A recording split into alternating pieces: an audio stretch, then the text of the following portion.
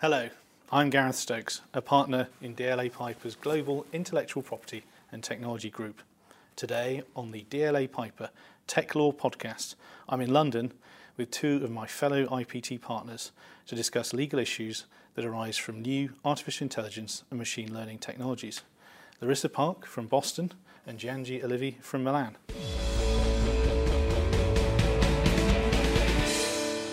Larissa, do you want to tell us what you've been doing recently? Hi Gareth, great to see you again. Last time I think I saw you was in Copenhagen, so nice to see you in London.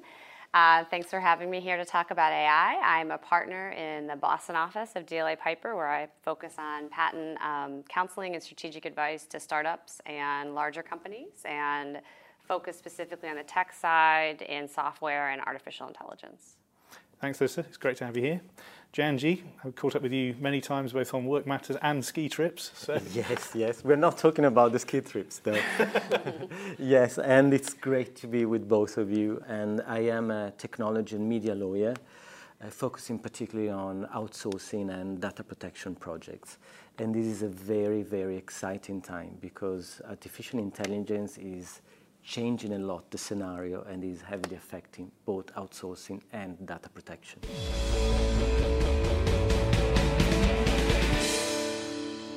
So for the first section, we're going to be looking at how AI changes the approach to projects. We've been used to a world where, if a task was done by a computer, it was done in a completely predictable, algorithmic manner. If a contract for services required any judgment or evaluation against subjective criteria, that involved a human workforce. With machine learning, what are some of the structural changes to contracts that we're seeing as a result of these AI developments? So Jianji, if I could perhaps come to you first. For major projects, IT or business process outsourcing, system integration work, etc., we're used to certain market standards in contracts.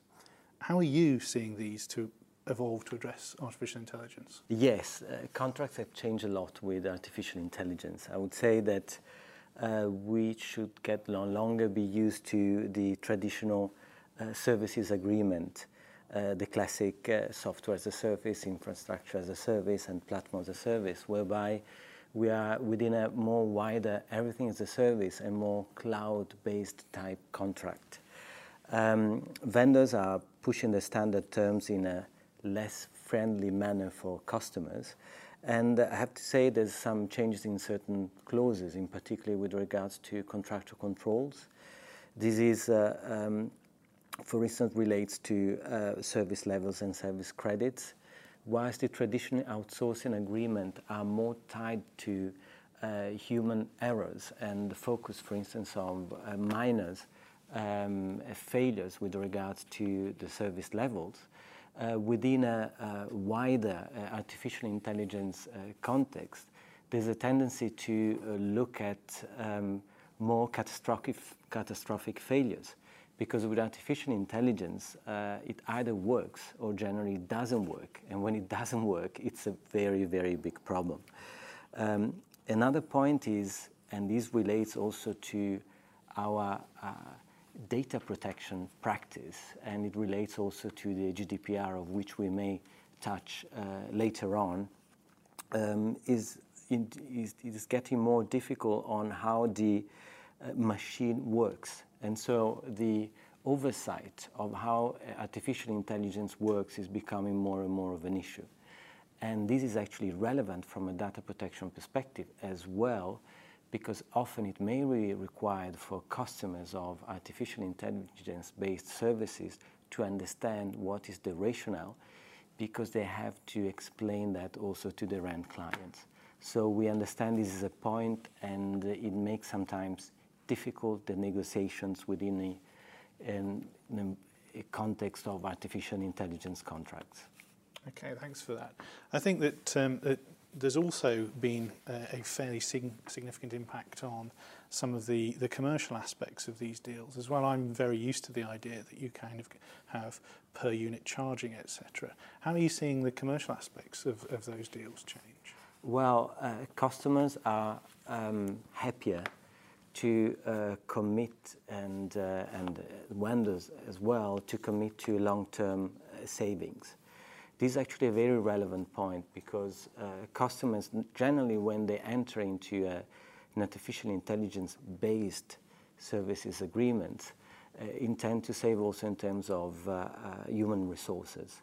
And so this brings to, particularly in the long term, to substantial savings.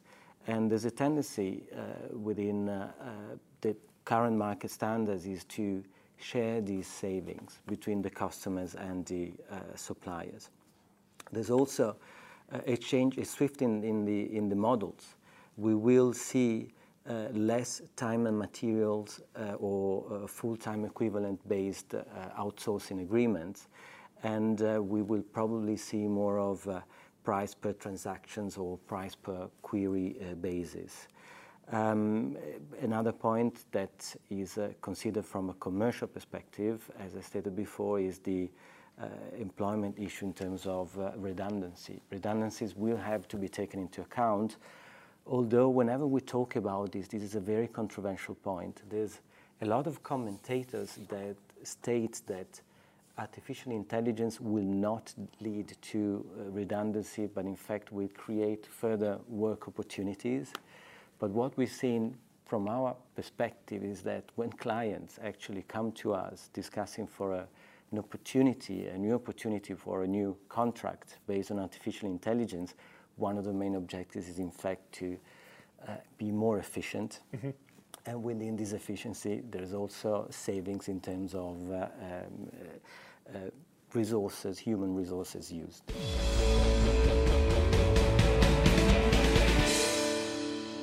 So whether we're talking about a copyright work or a patent protecting an invention, until recently, the one thing that was common to all IP rights was that it had to have been created by a human being. As machines become capable of decision-making, advanced problem-solving, invention, and even artistic expression, what does this mean for IP rights, and who will own a digital brain? Larissa, as the IP specialist around the table, perhaps I can come to you for that. What special challenges does AI pose from an IP perspective, particularly in the US, where I know there have been some quite significant changes recently to the patentability of software in general? I think the challenges in protecting AI from an IP perspective are really going to depend on what AI is going to be protected. And I'd like to talk about it in terms of the machine learning aspects of AI and then also the brain-machine interface aspects of AI. So I think probably the easier one is the brain-machine aspects.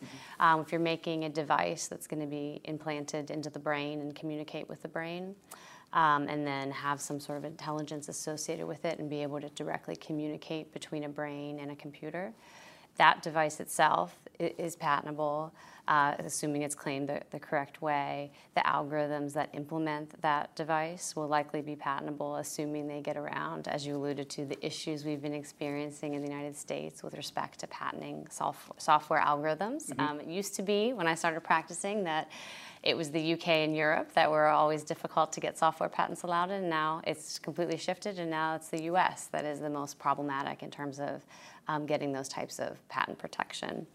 But then there is also an intersection when looking at a device that's interacting with the brain and then transferring signals directly from a brain to a computer and interacting with the computer. Is this something that it sort of melds into the second aspect of the device sort of doing things on its own? Because now, is this device creating human thought? Is this device communicating human thought? Maybe not under the control of the person, because if you just think something but maybe don't say send, but it's communicated to you, Gareth, that I am automatically sending you thoughts.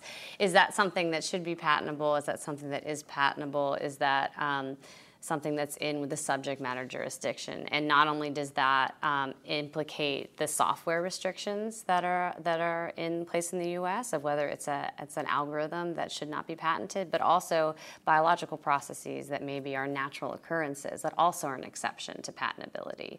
So it's an interesting intersection. I think generally will depend on what exactly is claimed in the patent. So what exactly the claim recites and how it reflects those types of aspects will determine in the end whether it's patented. But still, those are things that, if the device is created by a company then the company can get a patent on that device and owns that. But then if you're going to how things are communicated between different people through these devices, it may be a little more difficult to say who actually owns that and who actually owns those methods, if there is some machine learning involved into it. Are you seeing a lot of nervousness from clients around this change in this area? Because I think talking to software developers on both sides of the Atlantic, there's always been an awful lot more acceptance in the UK and Europe that copyright was the method by which software inventions would be protected on the whole, and that patents were not likely to be available. And an awful lot of US-based developers were sort of, if you don't get a patent, there's no point. Have you sort of seen that lack of patentability causing a lot of nervousness in this space? And do you think it's stifling development at all? So I don't think that it's stifling development. I think it's shifting the value of a patent. So I think before there was maybe a view that a patent was something you would enforce against someone else, and it was your asset. It's on your list of assets and the value of your company. Now I'm seeing it as these are not getting issued as regularly or as quickly as they used to. There still is the ability to get software patents issued in the U.S. It's not. All hope is not lost, but it's certainly more difficult. And now I think clients are looking at it as what really am I looking to get out of this patent? Because as a technology company, and even as a startup, are you really going to plan on enforcing a patent? Probably not. But maybe what it can give you is to show investors that you are invested in this technology. You think it's new, you think it's novel, so you want to file a patent on it. Mm-hmm. You can mark it as patent pending. Your website or your product is patent pending, and maybe deter someone else from entering the market. So there's still things that you can do with just having, even if the patent doesn't issue for several years until the law sort of shifts back a little bit, mm-hmm. There's still value to having it on file over just getting the patent issued.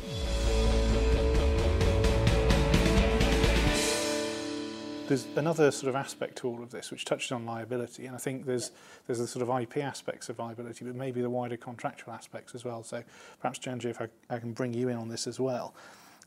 Both for sort of infringements that might be committed entirely autonomously by an artificial intelligence system, or for kind of wider liabilities that system might create, whether we're thinking about a self-driving car or some business process engine that sort of goes off on a wild frolic of its own.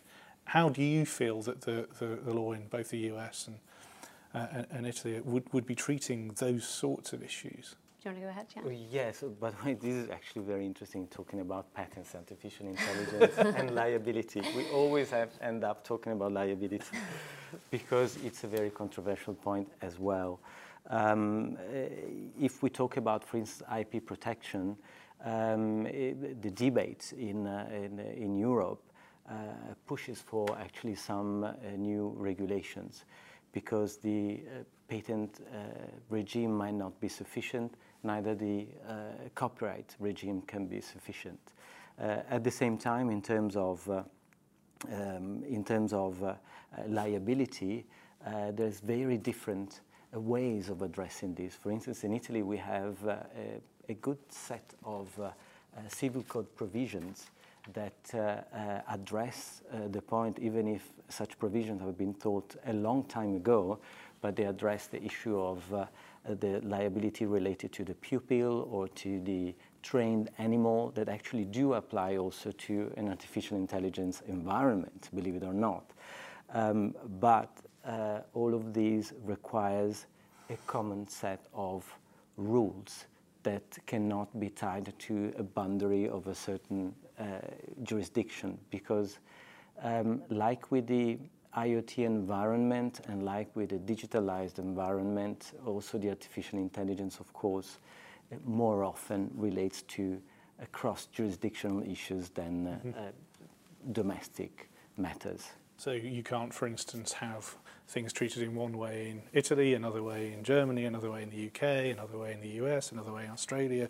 There needs to be some commonality of approach. Exactly. And on, for instance, IP protection, going back to your question, patent may not be sufficient, copyright may not be sufficient. There should be a middle way that specifically addresses the point whereby, for instance, there's a system that develops a particular solution independently from another artificial intelligence system. Currently, the regulation doesn't really address that point, Do you agree with that? Yeah, so I think what's interesting about the machine learning aspects and the neural networks that we've seen is who is the author in terms of a copyright, and then who would be the inventor in terms of a patent. Because clearly there's someone who wrote the code that starts this process whereby the computer can take data and learn from that data. But then once you've gotten how far along, then does it switch to, is it the computer itself then an inventor? Is the computer itself an author? And then how do our existing copyright and patent laws handle that? Would you look to agency and say that the computer is the agent of the company or of the coder, such that then whatever the computer was actually outputting was also owned by that company or part of what goes under the umbrella of the inventorship or authorship? Or is it something that is completely separate? I think from a liability perspective, I doubt that a court would say the computer is liable, that the computer is responsible, because someone has to be responsible. If something bad happens with this, if there's some sort of injury that's occurring to someone, someone's going to have to be held responsible for it. And I think the most likely person is going to be the company that employs the coder who wrote the code, who operates the computer. So I think it will trace back. And from patents, I would think it would either be an agency perspective of saying that computer is an extension of the company, so the company would be liable for those acts of infringement. Or you could potentially look to, in the US, for example, there's direct infringement, and then there's contributory and induced infringement. And I think maybe it would be under those other types of infringement if it's not going to be directly the company infringing because of what the computer has done. At least the company is responsible for what the computer has done, and therefore could be an induced infringer or contributory infringer. And then once that's been set up, that there's this liability that's stemming from what the computer is doing, then I think you sort of have to say then that the company should be able to own whatever the computer is doing, right? Because if the company is going to be liable for its actions, why can't it also reap the benefit of the things that it's doing? So I think at that point, it would make sense that the company could own the types of technology the computer is creating on its own, but I'm not sure that the patent law is quite there yet, or the copyright law is quite there yet. It may need to take some changes by Congress or by the courts in order to extend the interpretation. I mean, one of the things that's quite interesting thinking about this from the point of view of systems that might be being used to provide services to other people are some of the aspects that customers, particularly in regulated sectors like the financial services industry, etc., would bear here, where they would really want to understand exactly how these systems work, both in order to exercise their audit rights, but also in order to protect themselves in the event that the contract comes to an end and they might need to take ownership of that IP or undertake some kind of knowledge transfer exercise so that they can move to another service provider in future. There's an awful lot of these issues impact upon the portability of services or the portability of ownership of those intellectual property rights as well. So I think they go to the project domain as well in that sense. I don't know if you've got any views on that, Janji. Yes, this is becoming a very fundamental point in most contracts, particularly within the regulated sectors. But it's also going beyond the regulated sectors, because with artificial intelligence, the customers tend to help in training the system, and the system will then progressively learn. And what we are seeing is beyond the possibility to exercise audit rights and ensure that there is some knowledge transfer back.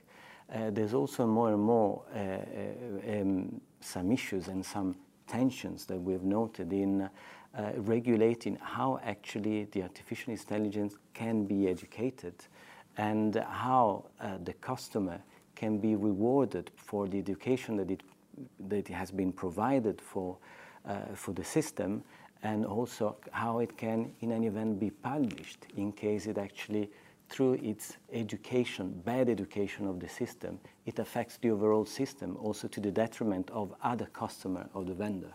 So this is actually a very important point. To follow up on that, Janji, what about when the machine learns to discriminate? So like if it gets a large subset of data and then it starts making assumptions about people within that data set because of where they live, what their race is, what their gender is, how does that affect how maybe the algorithm should be changed, or can we come up with maybe a less discriminatory application of rules to a set of data because now we can control for those things, or are those things that maybe we don't want to control for? This is another fundamental point. Thank you, Larissa, because there are issues in terms of potential breach of equality or of anti-discrimination legislation through certain processes that actually don't take into account also other elements that normally are more easily taken into account in a good or in a bad sense by the humans, of course. Yes, there should be a possibility, and there is a tendency to require actually what is the rationale for operating behind the algorithm. Of course, the vendors tend to keep that secret and can tend to keep that as secret as possible. We know quite very well-known big vendors that base their business case on that. And this opens to another point that is very relevant, that more and more we will be influenced by artificial intelligence.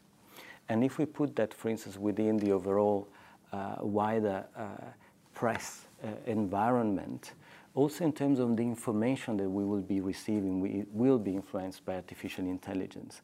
And as there is a risk, for instance, that artificial intelligence can lead to discriminatory decisions in terms, for instance, in providing mortgages or other classic examples, there should be there is a wider risk that certain algorithms may in fact affect the freedom of press in two ways. One, making it always more and more difficult to change opinions, and B, in fact, addressing in one direction or the other the informations, and thus making certain publishers dependent upon the ones that will control the artificial intelligence in that scenario. So when we're dealing with artificial intelligence, there should be some coordination with anti-discrimination legislations, but also freedom of press and access to information legislation.